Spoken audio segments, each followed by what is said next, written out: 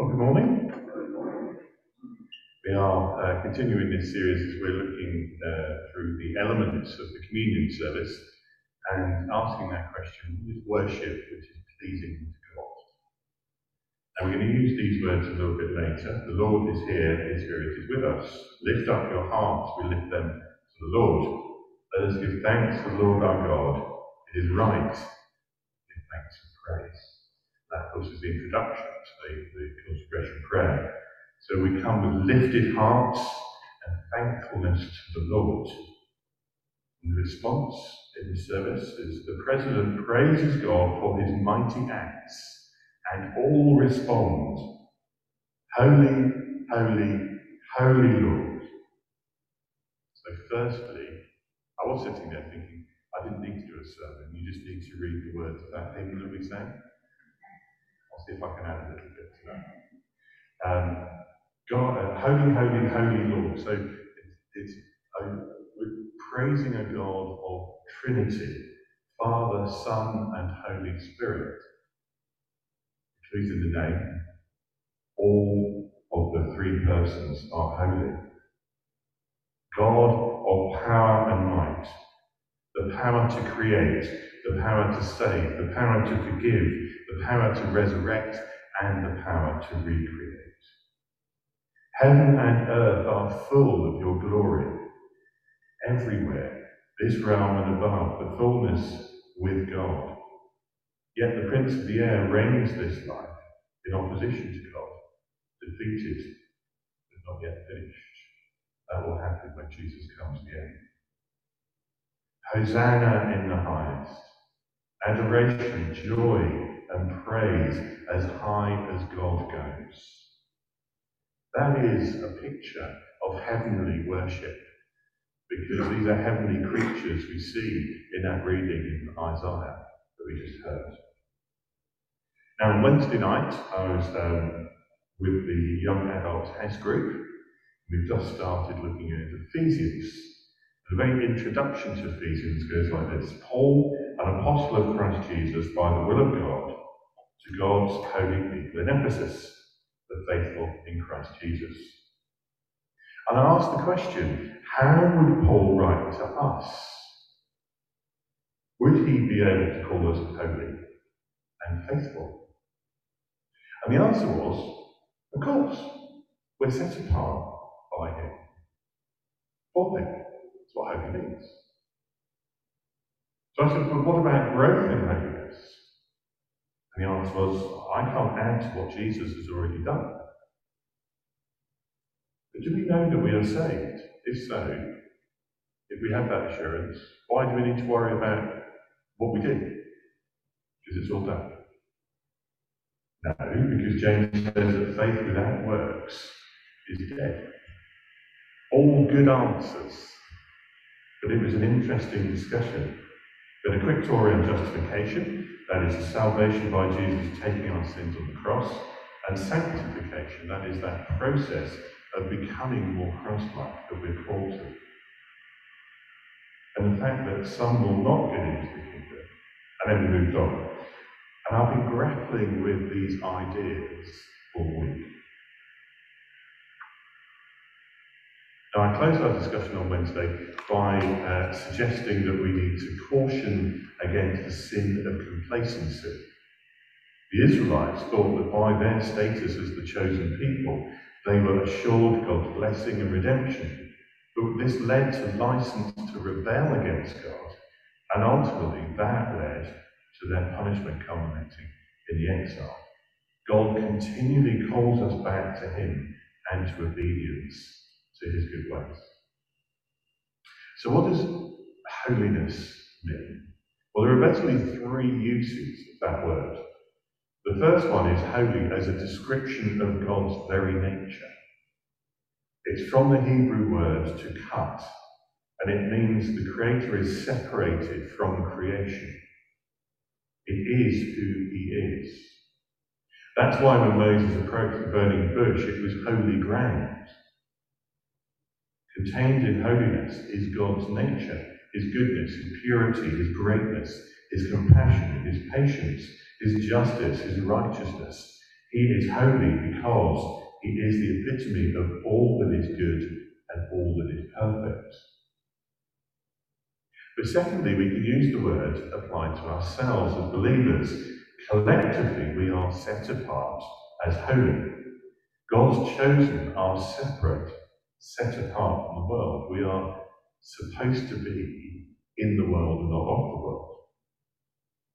We are justified by faith alone, not by works. We don't earn our salvation. So this aspect of holiness is wholly given and wholly received. It's not earned.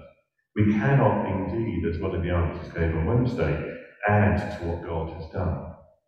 We are holy by the fact of our faith and by the act from God. But there is this aspect, this third aspect of personal holiness.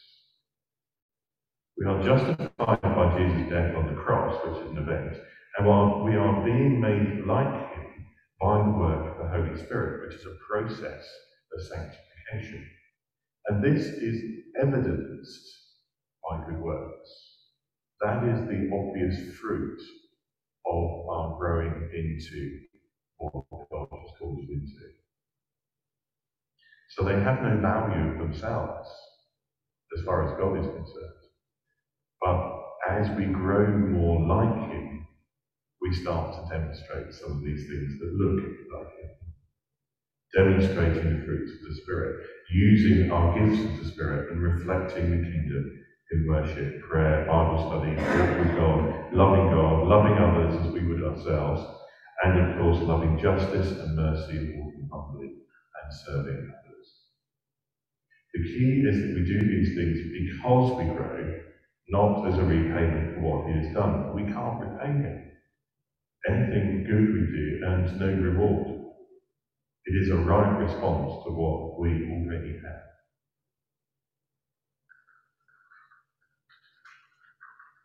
So while it's true, he has saved us and called us to a holy life, not because of anything we have done, but because of his own purpose and grace, says in 2 Timothy.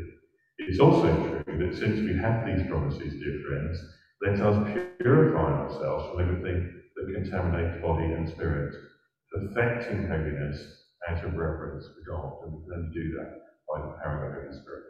That was Paul in 2 Corinthians. And Peter also gave a call, but just as he who called you is holy, so be holy in all you do. For it is written, be holy because I am holy. And finally, make every effort to live in peace with everyone and to be holy. Without holiness, no one will see the Lord. We are saved by faith. Salvation comes from the Lord and the gift of faith from the Lord. Yes, we cannot add to that, but there is more in which we co-partner with him. There's a sense that simply to say, I believe in Jesus, is not enough. Intellectual assent is not enough. Our baptism vows are submit to Christ, turn to Christ, come to Christ, again and again and again. This means joining the fellowship, praying, immersing in Scripture, being accountable for our conduct, repenting and growing. Paul told the Romans, for it is with your heart that you believe and you are justified, and it is with your mouth that you profess your faith and are saved. I think that raises the question of how we show our heart and our faith, by how we seek to be set apart from the world and to be holy. The prosperity gospel proclaims that we deserve blessings because of God's good favour. This is a very worldly view that dismisses and is constantly shocked by the world's brokenness. It demeans grace. But the word grace means a generous giving of that which is not deserved. Certain forms of progressive Christianity fall into the same trap. Of course, God would want me to have my own desire in life if he loves me. And this can be quite unhelpful, because it doesn't prepare us for suffering and endurance in this world where blessing and comfort and satisfaction are not guaranteed. The truth is, we don't deserve anything, but by grace, we get more than we deserve. So we do receive grace and blessing through God's loving, holy nature and his perfect will. There is nothing we can do to repay him. His Holy Spirit enables us to respond in ways that are counter to the culture and the world around us as we seek to be like him as we are called. But we don't need to be perfect. But we do need to persevere and to try. And we can see this in operation in that famous phrase in Galatians. But I say, walk by the Spirit, and you will not gratify the desires of the flesh. And the works of the flesh are evident: sexual immorality, impurity, sensuality, idolatry, sorcery, enmity, strife, jealousy, fits of anger, rivalries, dissensions, divisions, envy, drunkenness, orgies, and things like these. I warn you, as I warned you before, that those who do such things will not inherit the kingdom. But the fruit of the Spirit is love, joy, peace, patience, kindness, goodness, faithfulness, gentleness, self-control. Against such things there is no law, and those who belong to Christ Jesus have crucified the flesh with its passions and desires. If we live by the Spirit, let us also keep in step with the Spirit. So we're called to fruit of the Spirit, not the works of the flesh. We must always be cautious of the sin of complacency. Peter wrote in 1 Peter 2, like newborn babies, crave pure spiritual milk, so that by it you may grow up in your salvation. So what is worship pleasing to God in his holiness? Well, I think firstly it is worship that worships God as set apart and full of goodness, not imputing worldliness or humanity into him, because that's totally inappropriate, but wonder and awe at the holy God. Secondly, an emphasis that we are set apart for him, not of the world, but in it. And thirdly, a worship that encourages us, that the Spirit-filled worship I spoke of a couple of weeks ago, that enables and empowers us to grow in Christ likeness and confesses and repents, and that we hold each other accountable for things of the flesh. And so we are all encouraged to keep in step with the Spirit and to show the fruit of the Spirit.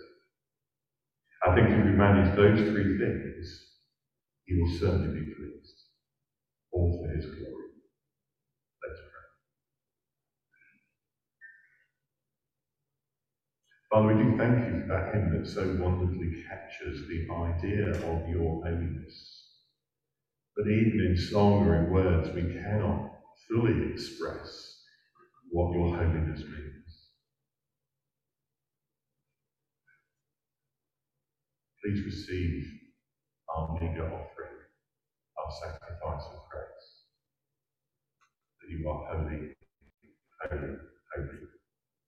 We thank you that you have set us apart as a body of Christ to be holy in the world. We set apart in you. Help us by your Spirit to honour that by growing in Christ-likeness. Never achieving perfection, that comes when your Son comes again. But help us to persevere. We pray this in Jesus' name.